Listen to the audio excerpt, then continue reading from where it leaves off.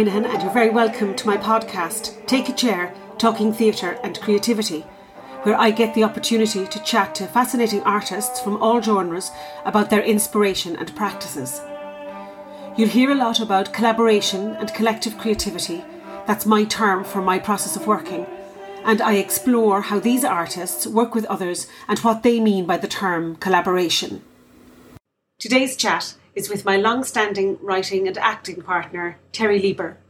I've directed Terry in classic productions such as The Crucible by Arthur Miller and Amadeus by Peter Shaffer, 8 productions in total. I also co-adapted and directed her in her own monologue, May the Force.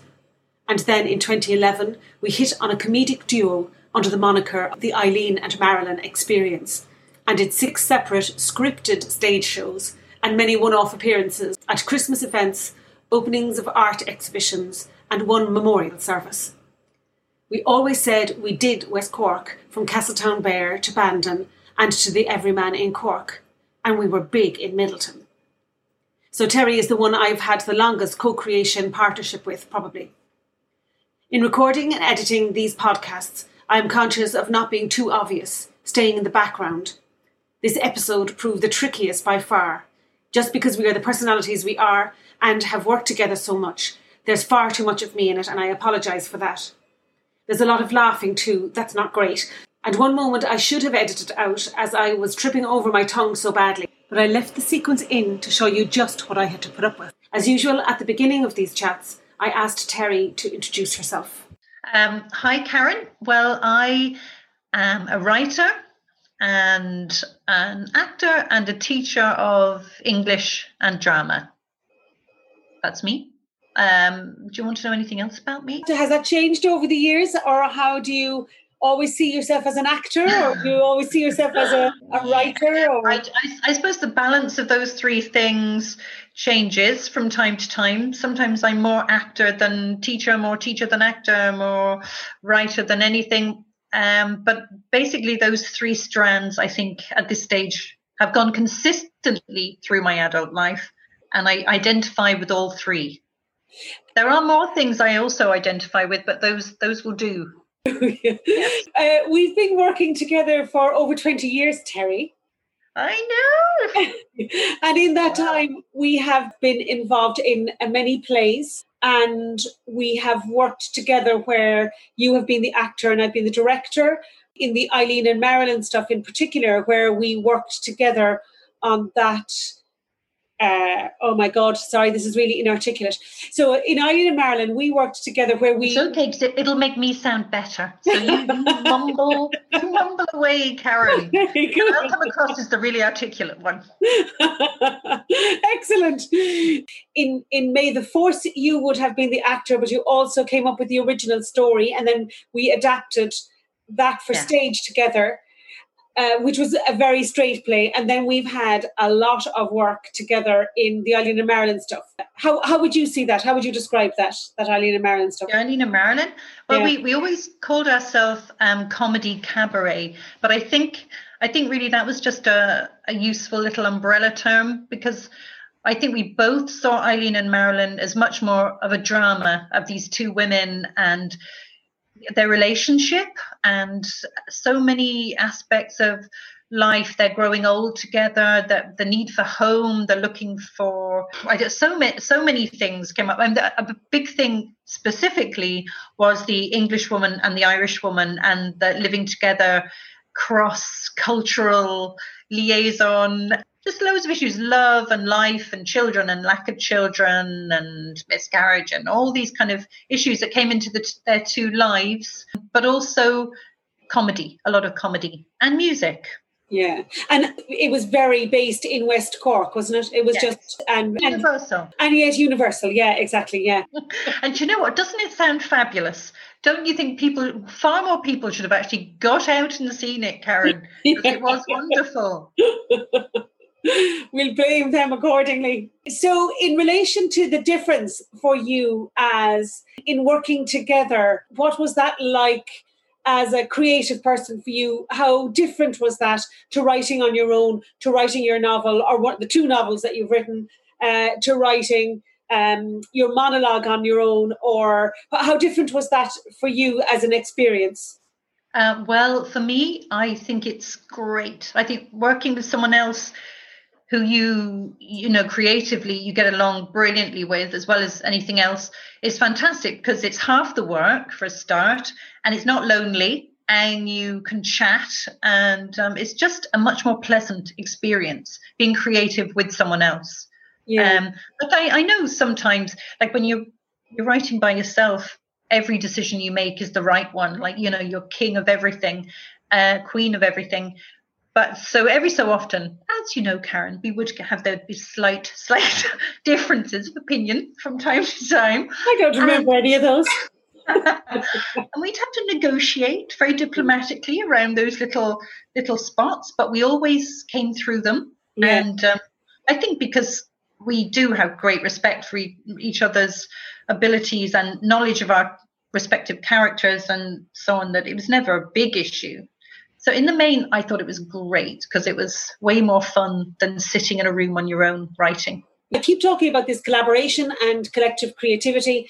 And I keep saying that collaboration means a different thing to everybody. And collaboration often means to people, this is my layer of creativity, and you put yours on top of that, and the other on top, and then the other on top, and maybe you have something together.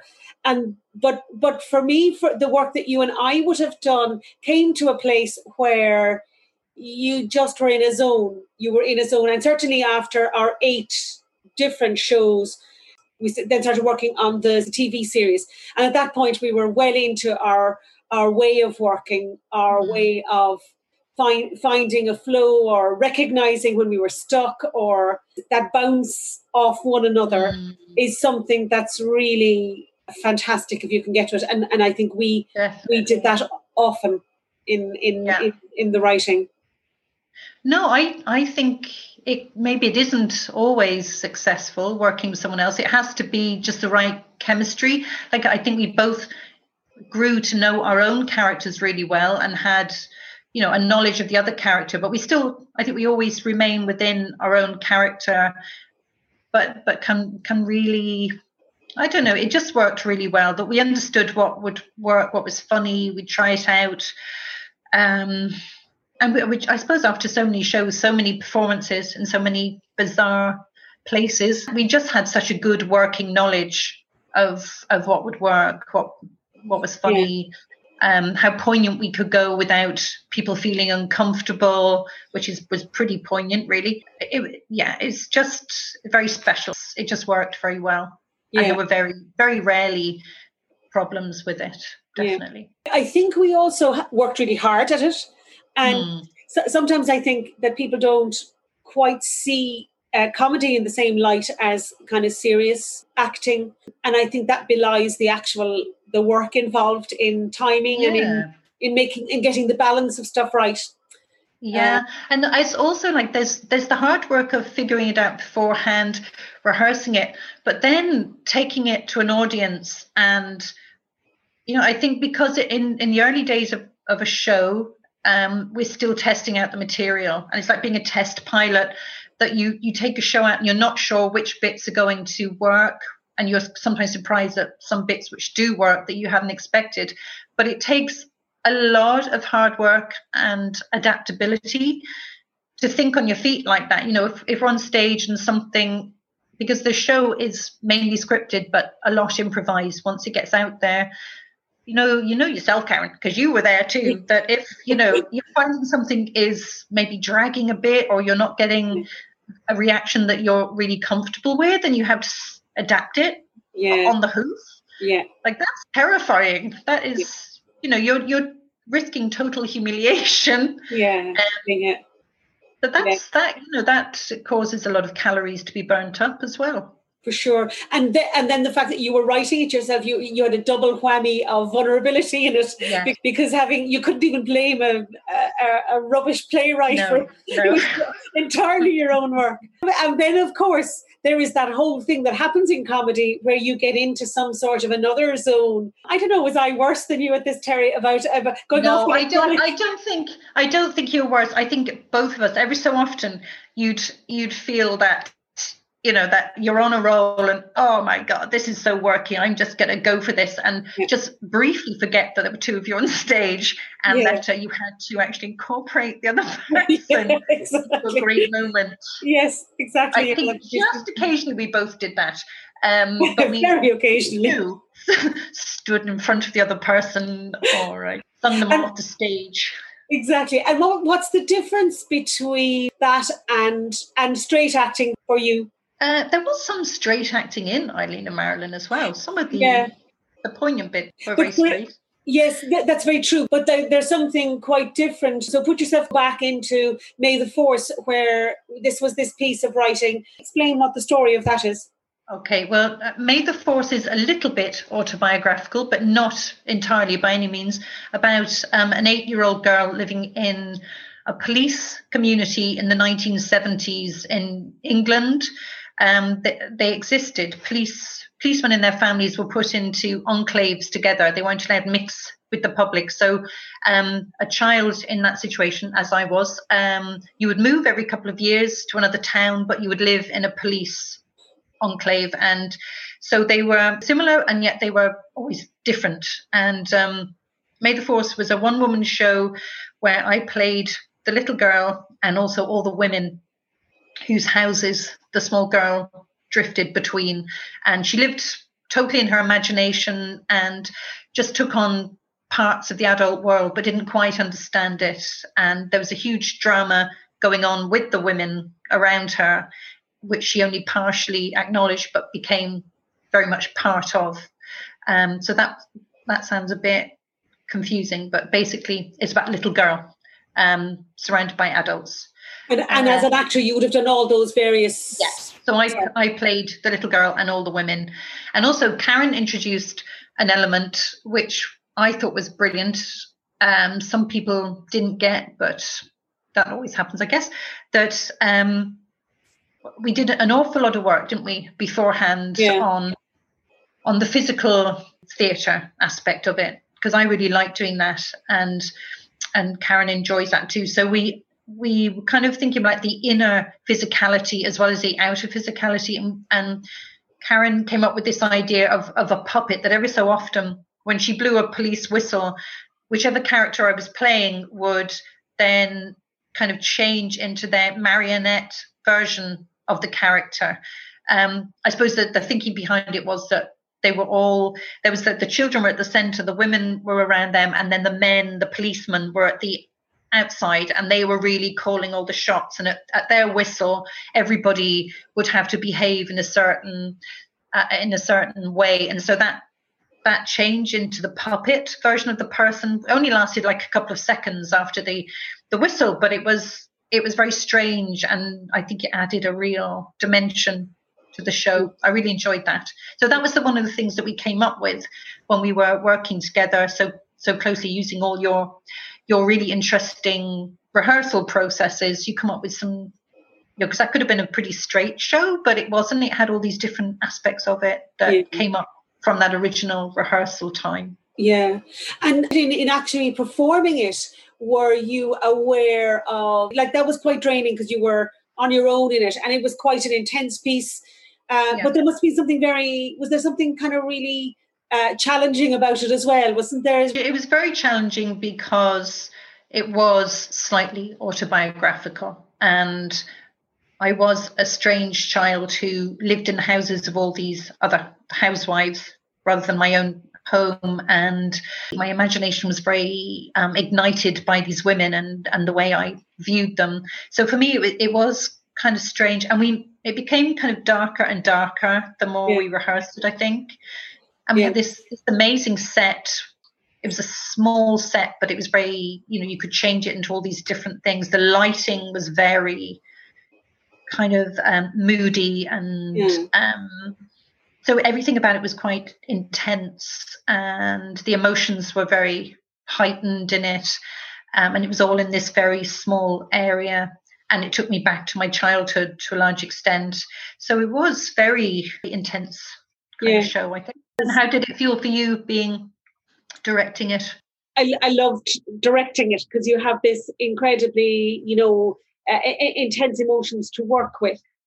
I love all that playfulness that you talk about, the physicality of things, of coming up with things that just heighten some aspect of it or illuminate a point, illuminate a feeling or something within it, and finding those moments where you just capture an audience really through the playfulness of it as well. You know, the set that you talk about became a playground, and it became a door, and you knocked on the door at one stage. So all of those things, I love that kind of playfulness. It was a challenge, I suppose, you know, with an audience, because some of the audience did find it challenging in terms of the intensity of it. And then as you're looking back, we were always questioning, is it too heavy? Do people get it? So that seems to be a recurring theme anyway, Terry, in whatever we do. That's the beauty of it as well, isn't it? I suppose at this point, what's amazing is that when we were having these conversations 15, 20 years ago or 10 years ago at the start of Eileen and Marilyn, 11 or 12 or whenever we started, that we were worried about that, whereas now we are no longer worried. We know that that's part of the process. I don't know if you feel that your approach to directing has changed at all down the years, if you've kind of developed it at all, but I think I've always really enjoyed the lengthy rehearsal process that you have, with so much kind of trying to get under the skin of the piece and the characters, and before you ever go anywhere near the script. When we did Tales from Ovid years ago, and we all play so many different characters, but we didn't go straight into those characters by any means. We spent ages playing around with them. That was a very physical piece and just brought so much out of it, really. That pre-period where you just get to play around with everything, which I know is a luxury, because if you were you know, spending someone's money and you had to have it done by a certain amount of time, you wouldn't be able to do it. But it is great, I think. Yeah, I still stand by it. And I suppose that makes me think of the physicality of things as well, how important that has been in all of the work we've done, that sense of creating of one of the quotes I have there from Peter Brook is about the use of the entire body. The actor they must act from their baby toe to the top of their head. You know, all of it must be involved in the acting. And it's finding those things in the rehearsal process, in the finding out about other people within the rehearsal process as well, finding out about the other actors and engaging with them and meeting them at a place. It's different to your engagement with people on other days, on other occasions, or other conversations. But for example, I remember you as Minerva, wasn't it, where you were the spider?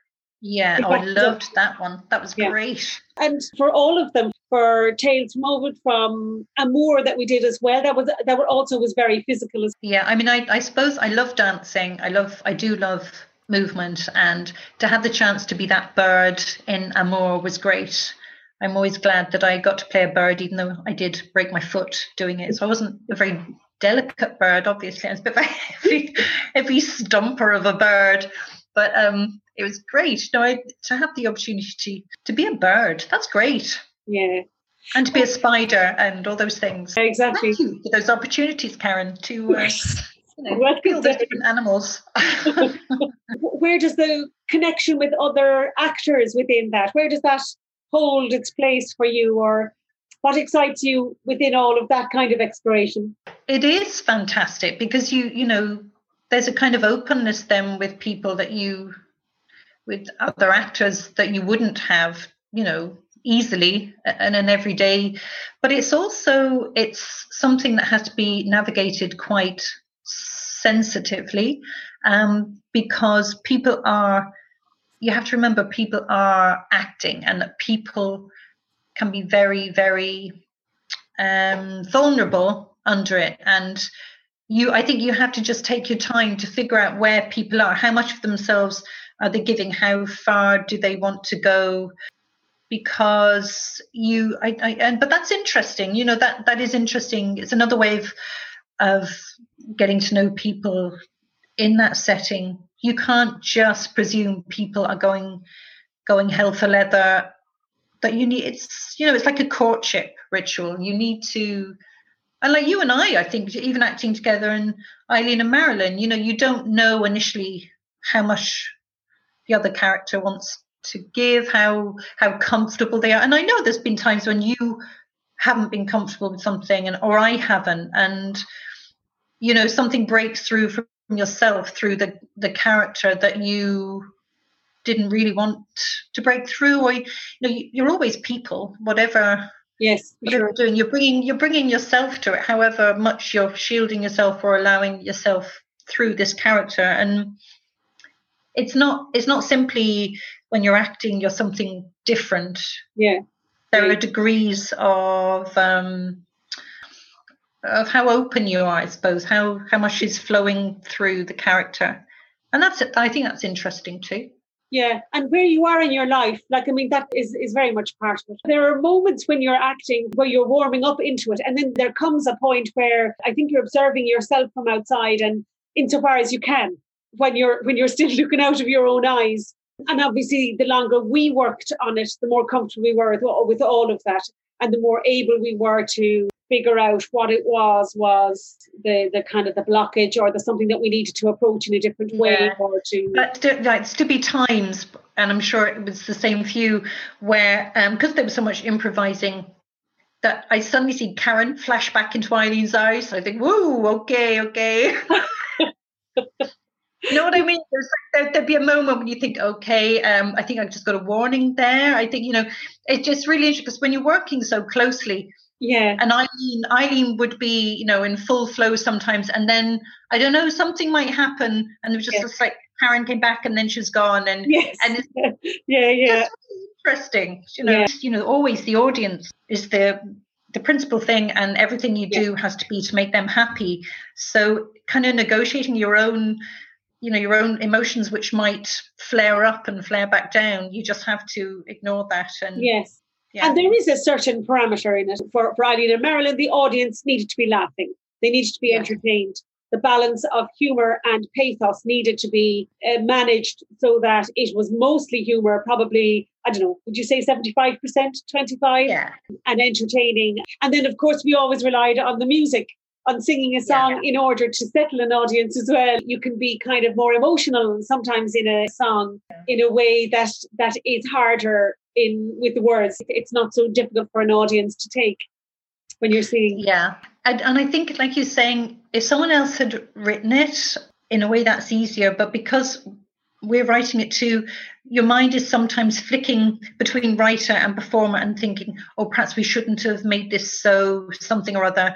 It's only till you get really into a show and you trust it that you let the writing part of it go, and you just enjoy being the character. It takes a while to actually trust that the show is working, though, doesn't it? Yeah, for definite. It takes a long while to really trust it. I kind of feel that we were a bit unfortunate in that if there had been maybe a producer with us, because we were kind of really responsible for promoting it and marketing and whatever needed to be done, we were doing it. Sometimes our musician gave us that outside eye that you actually need. that was great. Or whoever was travelling with us to support us with lighting or whatever. And how do you feel about people presuming that you are Eileen, or people presuming that I am Marilyn? How does that sit with you, Karen? I'll tell you, well, it's happening less because we haven't been on the road for a while. Somebody once described a small performance we did as they felt I was channeling Eileen. And I was thinking, that's grand. But definitely after a number of years, people would just assume you were that character. They would be through the shop and smile at you because they assumed you were Eileen. And I've certainly been called Eileen a couple of times. How about you? Yeah, it's interesting, people assuming you're a floozy. Sometimes it's kind of fun, and sometimes it's like, oh no, really? Like, I'm not really in the mood to be outgoing and outrageous. No, but actually it is great fun to just let all your inhibitions go and be Marilyn, because she just, she'll do anything. She wants everybody's love and attention. Nothing is too outrageous for her, really. So it is a great release to be Marilyn for a short while. I'm not sure how it feels to be Eileen. I'm glad that I've separated a little bit, although they say that every character you write has a little bit of yourself, and there is a good deal of Eileen in my background and in what I see around me. She's very good-natured, but she drove people daft, really. She was very annoying at times. Her annoying traits are just so funny, though. Yeah. Like what's always really interesting, you know this as well, is that when you write something and you bring it to people to read it or they come to see it or whatever, and they get very carried away with discussing the character, and there's something really exciting about how other people taking on what you conceive. I think that's fantastic. What's the difference for you, Terry, as a director versus as an actor? Because you've directed loads of stuff in school. And I haven't directed as much as you have. I like directing. I hadn't realised that there was that level of creativity and that things come to you, like when you're writing and you get into a certain zone and things come to you and you kind of see the way you'd like things to be. And I think that's really, really great. I'm not sure I have as good an eye as you have. I know you're great at controlling large numbers, and I don't know. I think it's a forte of yours. I enjoy it, and I think I've got better at it. But sometimes I just wish I could just be in the chorus line, showing off and having an easy life. I hate that moment when you're directing teenagers and you want to go up and sing the song. Yeah.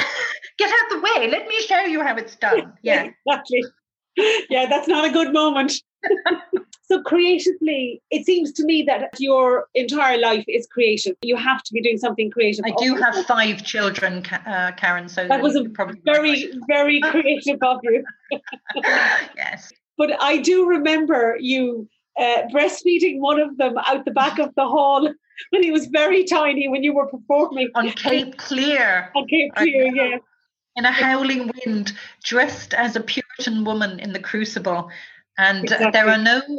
there are no easy access routes into a Puritan costume, let me tell you. It's hoik the thing up and get the baby latched on. So yes, I know I'm very committed to my craft, Karen. It's true. Yeah. I went outside a windy hall on Cape Clear. Should I have? There was something amazing about the image of the costumes. My recollection is that a lot of the people didn't change until they got back to the accommodation. So we went from Sulanor, I think is the name of the hall in Cape Clear, and we went down the very high hill, and the sun was setting, and you had all these Puritan costumes. Puritans. Fantastic, yeah. And the Crucible was fantastic. Like it looked amazing. The set by Simon Connor was amazing, and that was very impressive. I mean, it's a great play by Arthur Miller, but we did it justice, I'd say. We've had fantastic. We certainly try our best in terms of spectacle, and we've been incredibly fortunate to have so many fantastic artists assisting us and whatever. But come back to writing. Talk to me about, where does the writing acting balance come for you? Are you writing every day? I'm always writing. I like writing poetry, short stories, these 2 novels, plays. I just like writing. I just like creating worlds. I was always, like when I was little, I was always lived in my imagination, played on my own a lot with bits of stick, that kind of child. I just love doing it. And then sometimes, some of the writing is stuff that would do in public, and I feel happy to share. A lot of the time, I say when I die, my kids will find boxes of nonsense that just needs to be thrown on a bonfire. But I hope they don't try and publish those boxfuls of nonsense. So I should probably sort that out before I even feel in the least bit sick. But no, there's bits that I'm happy with. Like I think that first novel now, I'm happy to try and maybe show that to the world. But it's self-defeating if you're always thinking about people looking at it, and I think doing it for yourself is the most important thing. What about your current novel, what you're working on at the moment? Yeah, well, that's pure fun. That's like I'm over lockdown in particular, but in general, I do like detective novels that aren't too gruesome, that are just basically character driven. This current one that I'm writing is very character driven because I'm really not sure what the plot is at this stage, but there's some great characters. And when they make it into a Netflix series, there'll be some fantastic parts there. for women in particular. What is your structure for that? How do you write? Well, I would like to be like J.K. Rowling and have an incredible structure before I get started, or plan. And like I tell my students, plan. But with this one, I just really enjoy sitting down and letting it just flow, and things do come to you. Like the structure does, to an extent, come to you when you know there's no rush, nobody breathing down your neck. But I fear I may have bitten off a bit more than I can chew, because there does have to be a crime and there does have to be a solution. So at some point I'm going to have to be a little bit more detailed in this one. I do think it comes back to the structure versus the flow theory. You know, ways some people definitely plan and plot and break it down and analyse and put it all out on a big sheet or hang it up on the wall or whatever. And then there are others who need to spew it out, don't they? And I think you're a spewer, aren't you? You're kind of... I'm a spewer, Karen. I think you're a spewer. Are you a spewer? I'm a bit of a spewer.